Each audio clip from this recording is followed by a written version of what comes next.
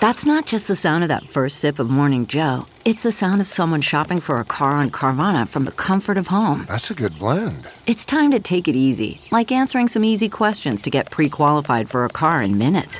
Talk about starting the morning right. Just like customizing your terms so your car fits your budget. Visit Carvana.com or download the app to experience car shopping the way it should be. Convenient, comfortable. Hello, everybody. I'm Lou Dobbs, and this is the Great America Show. Welcome, everybody. Delighted to have you with us. Today, our guest is Congressman James Comer, chairman of the House Oversight Committee. He's here to bring us up to date on the latest in his investigation of President Biden and what is turning into something of a fight with a Marxist-Dem Manhattan district attorney who refuses to turn over documents pertaining to Alvin Bragg's political persecution of President Donald Trump. All that and more with Congressman Comer coming up right after these developments. New blockbuster evidence in the John Durham special counsel investigation. That's right, John Durham is still at it. And for the first time, Durham is alleging that Hillary Clinton's campaign and others formed what he calls a joint venture or conspiracy to smear and frame Donald Trump with the so-called Russian collusion story to hurt his campaign and ultimately his presidency. And hard evidence of his allegations, a Michael Sussman email to then FBI General Counsel James Baker was included in the filing by Durham's special counsel team this week. And now House Oversight Committee Chairman Congressman James Comer with a major step forward in his committee's investigation of the Biden crime family. The Treasury Department caving to Comer's demands to review bank suspicious activity reports, or SARs as they're called, about the Biden family. And his committee has also demanded George Soros-backed Manhattan DA Alvin Bragg come before his committee to explain why a local prosecutor is going after a national political candidate and former president, which is clearly a federal matter and an abuse of prosecutorial authority by the local DA. Our guest now is Congressman James Comer. Great to have you with us, Mr. Chairman. Bragg seems to be trying to laugh off your efforts to get him to testify and to appear before your committee. Your reaction, Mr. Chairman? Well, the Manhattan DA Bragg does not have the luxury to determine whether or not he can come and testify to Congress. When he made the decision to play in the federal sandbox, so to speak, with respect to federal campaign finance laws, and particularly with a presidential candidate, not to mention the former president of the United States, then he became squarely within congressional jurisdiction. And I remind people that Congress writes the federal election laws, not the Manhattan DA. So we just have some questions. Jordan, with judiciary, obviously has jurisdiction over judiciary matters. We're very concerned that there's a two-tier system of justice at the Department of Justice. We're very concerned with how Republicans, especially the former president, have been treated by the Department of Justice with investigation after investigation after investigation. And then I'm concerned because I think this is a waste of tax dollars.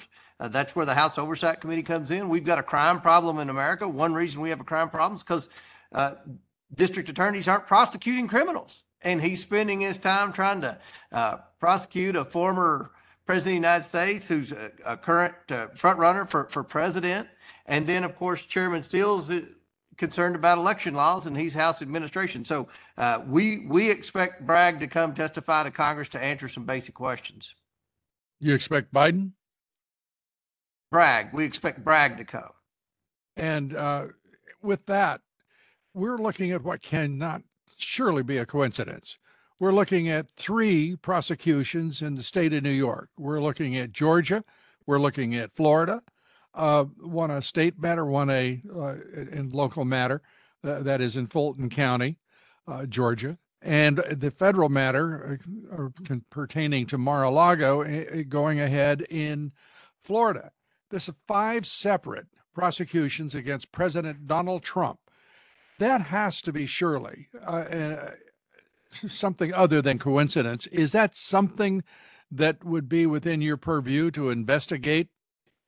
Absolutely. Again, we've created a special task force, a select committee to investigate the weaponization of the Department of Justice. I don't think anybody in America can say with a straight face that Donald Trump would be going through any of these trials were it not for the fact that he's running for president again and leading in every poll in the Republican primary and most of the polls in the general election.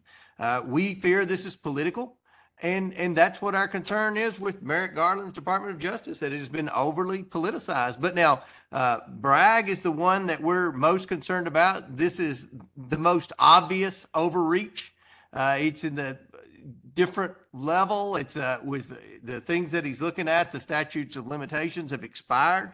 The case was passed on by the Department of Justice several years ago. I mean, there's no good explanation why in a city with the crime rate that New York City has, that you would have a DA spending this much time trying to investigate or prosecute or indict, whatever you want to say, a presidential candidate. I mean, this is a problem that Republicans have, and Democrats have said the same thing. You know, they swipe what James Comey did with talking about emails right before the 2016 election. I mean, the federal government needs to stay out of our elections. And that's what, everyone complains about, election interference. I mean, there's no good reason that we can tell for Bragg to be doing what he's doing. If there is, then he can come tell us about it. I mean, that's what we've asked, and that's what we expect. Yeah, nothing that's come out of that grand jury so far has made a lick of sense, including having Michael Cohen, who confessed to lying to Congress, who has been flat out, straightforwardly accused of being a pathological liar by one of the New York's most prominent attorneys, Robert Costello, who said if you put a gun to his head, as the way I understand it, on the witness stand, if you put a gun to Michael Cohen's head, he couldn't tell the truth. What kind of nonsense is this to put a case that is utterly dependent on the star witness who's a pathological liar?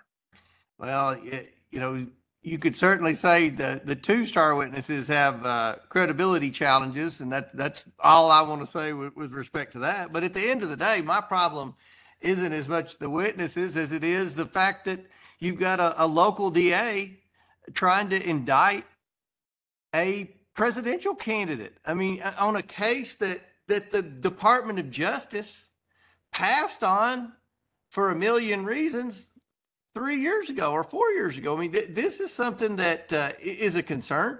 What's to say, Lou, that my local county attorneys in my red district start trying to prosecute the Biden family and leading Democrat Chuck Schumer and others? I mean, you can't overstep jurisdiction here, and you can't write the laws to suit your political agenda, which is what it appears that Bragg is trying to do, and that's our concern. If he's on the above board, everything's on the up and up, and he's got credible evidence that has legal standing, then he can come explain that to us, and I'm sure that we would back off. I would back off, certainly. But at the end of the day, we're just sick and tired of the politicization of the Department of Justice. And we want to know, has he been communicating with Merrick Garland? Is this just part of their narrative to try to say, well, Trump got indicted in 5 states over 5 different things? I mean, this is the concern we have with Merrick Garland and his Department of Justice right now. Well, Merrick Garland, there's a lot of reasons for concern with that man. When you look at all of the overreaches by his department and the FBI under his attorney generalship, this is a man out of control. And I mean, it's unprecedented what he has done, raiding a former president's home, going after records. There is no dispute that the president has, no reasonable dispute, that the president has the authority and possess the authority to declassify those documents. The rest of it, I'm sorry, go ahead. Well, with respect to the documents, that's another great example. I mean, Trump, it's my understanding, was working with the National Archives And they were arguing over what is classified and what isn't classified. And, people make the argument that the president has the ability to declassify. I've heard Democrats say, especially Democrat members of Congress that were in the military, that we overclassify documents. So, there was a lot going on there with Trump and the National Archives for him to just get raided. But then you see with Joe Biden, he's mishandled classified documents in at least, to my count, 5 different locations, but they never raided any of those locations. They would call Joe Biden and say, or they would call Joe Biden's lawyers and say, hey, it's Monday at 12 o'clock. We're going to come Thursday at 3:30 in the afternoon and search your premise. So give them 3 or 4 days to do who knows what. And at the end of the day, remember, there's no inventory of missing classified documents. That's something that certainly needs to be changed. And I hope to pass legislation that would affect the outgoing president and define exactly what steps need to be taken for documents to follow the outgoing president and vice president when they leave office and go to the private sector. But, the way they treated Trump versus the way they treated Joe Biden on the mishandling of classified documents is probably the biggest example of a two-tier system of justice. Yeah, I think there's only one tier, frankly, and I don't think it applies to the Marxist Dems of this country who run the Democrat Party at all. It's one set of rules for the conservatives, Republicans, and independents, and those are the Democrat rules. That's where our system of justice is. We don't have a system of justice, I think, Mr. Chairman, frankly, not when we permit this kind of nonsense to go on. Are you going to subpoena Bragg?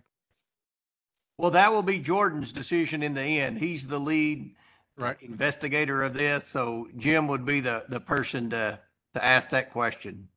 All right, I'll reserve that for Mr. Jordan. The fact that the vice president, the former vice president, lied, and I'm just looking at the level of things that you could go through. It's really unending, and I know you know this far better than I do.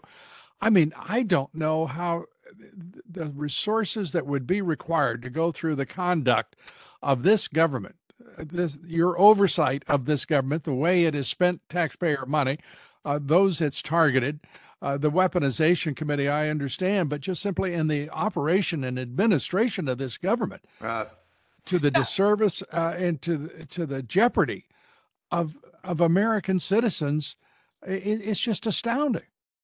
It is, Lou. You look at what the president said over the weekend, that the Republicans were to blame for not securing the southern border. The Republicans were wanting to cut Border Patrol agents, and that would lead to more fentanyl pouring across the border. Are you kidding me?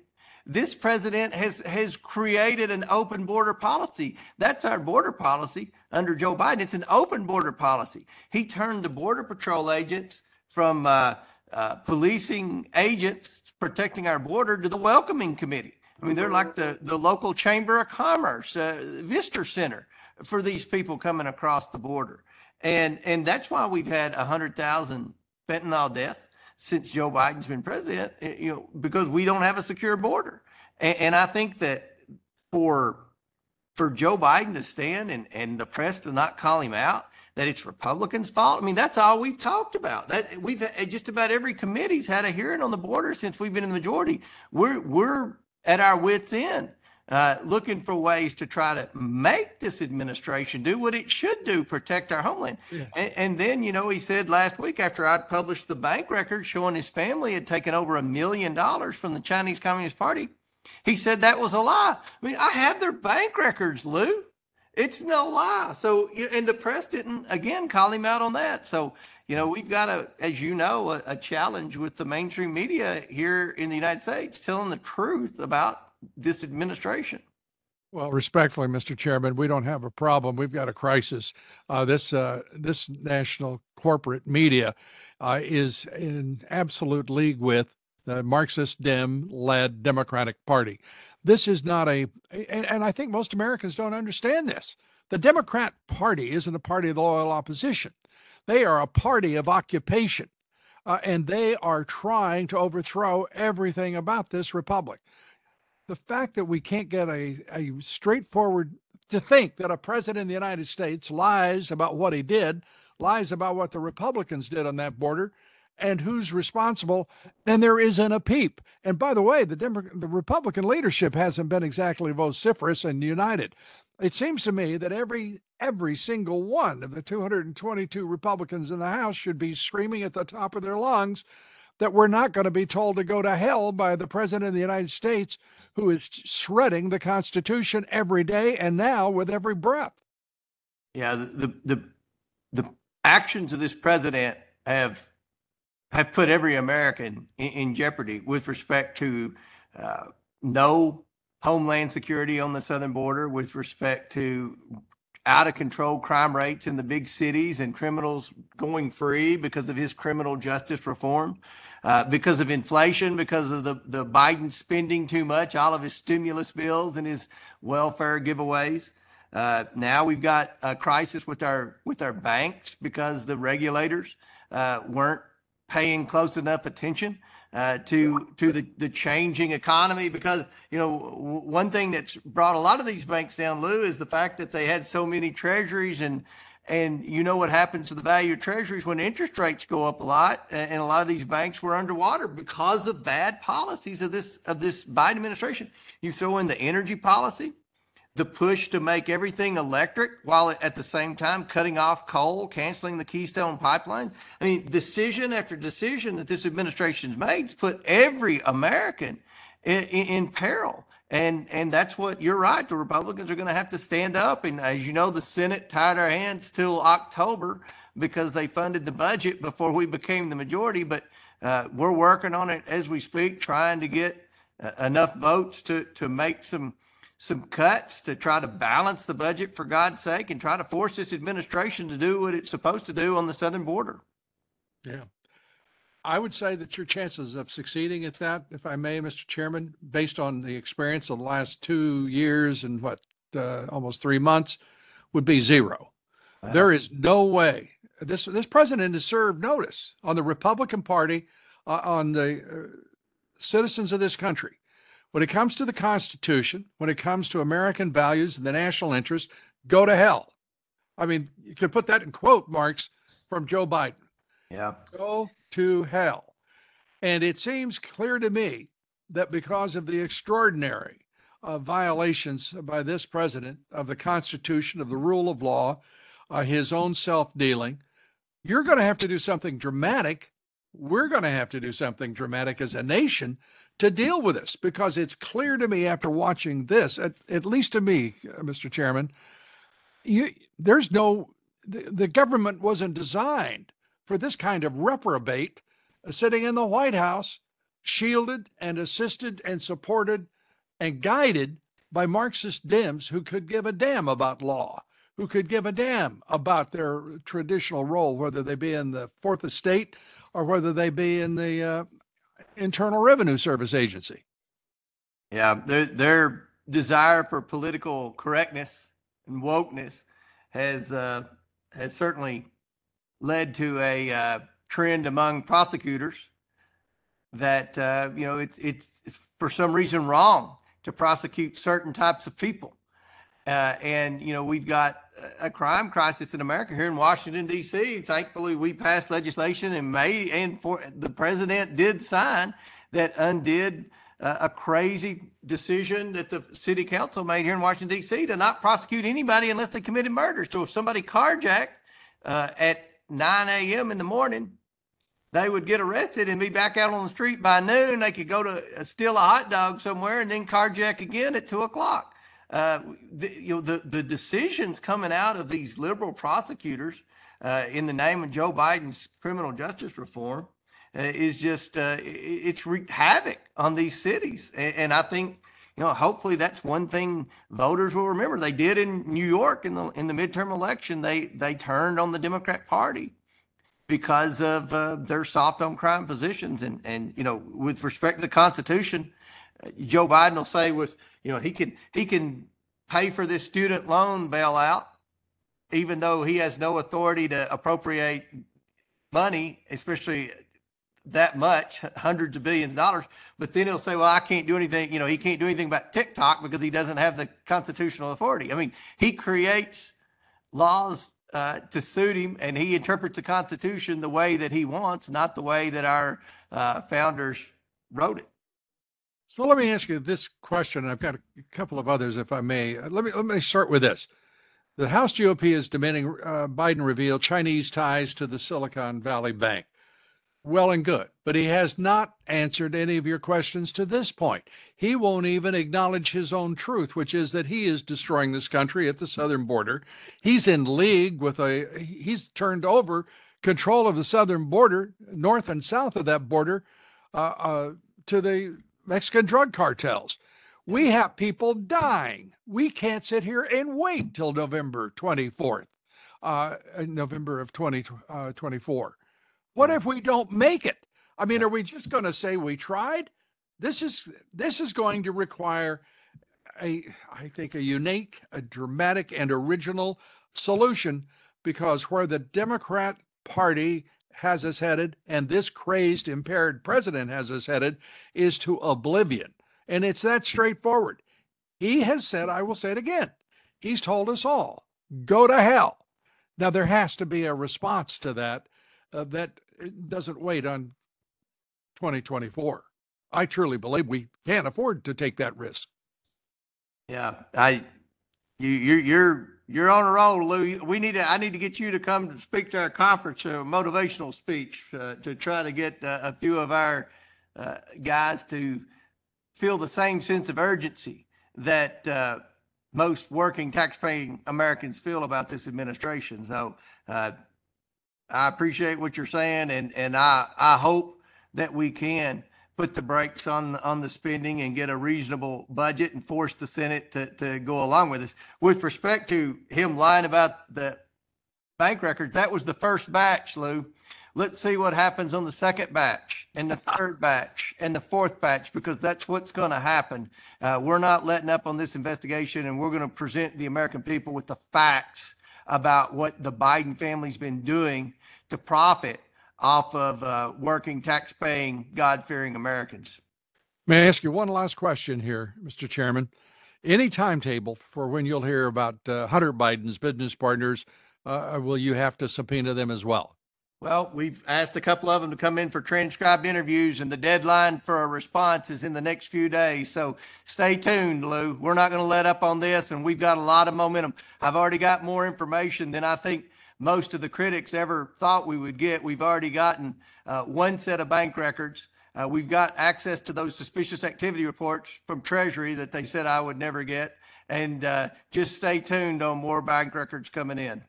Well, I will say this, Chairman James Comer, you are dialed in, and I guarantee you we'll be tuned in. Thanks so much for being with us, and thanks for all that you're doing for the country. Appreciate it. Thanks for having me, Lou. Thank you. Thanks, everybody, for being with us today. Here tomorrow, our guest will be Tom Bevan, founder and editor of Real Clear Politics. And as you might expect, we'll be talking about all that's going on in national politics and the continuing contest for truth, justice, and the American way, right here tomorrow. Please join us. Till then, God bless you, and God bless America.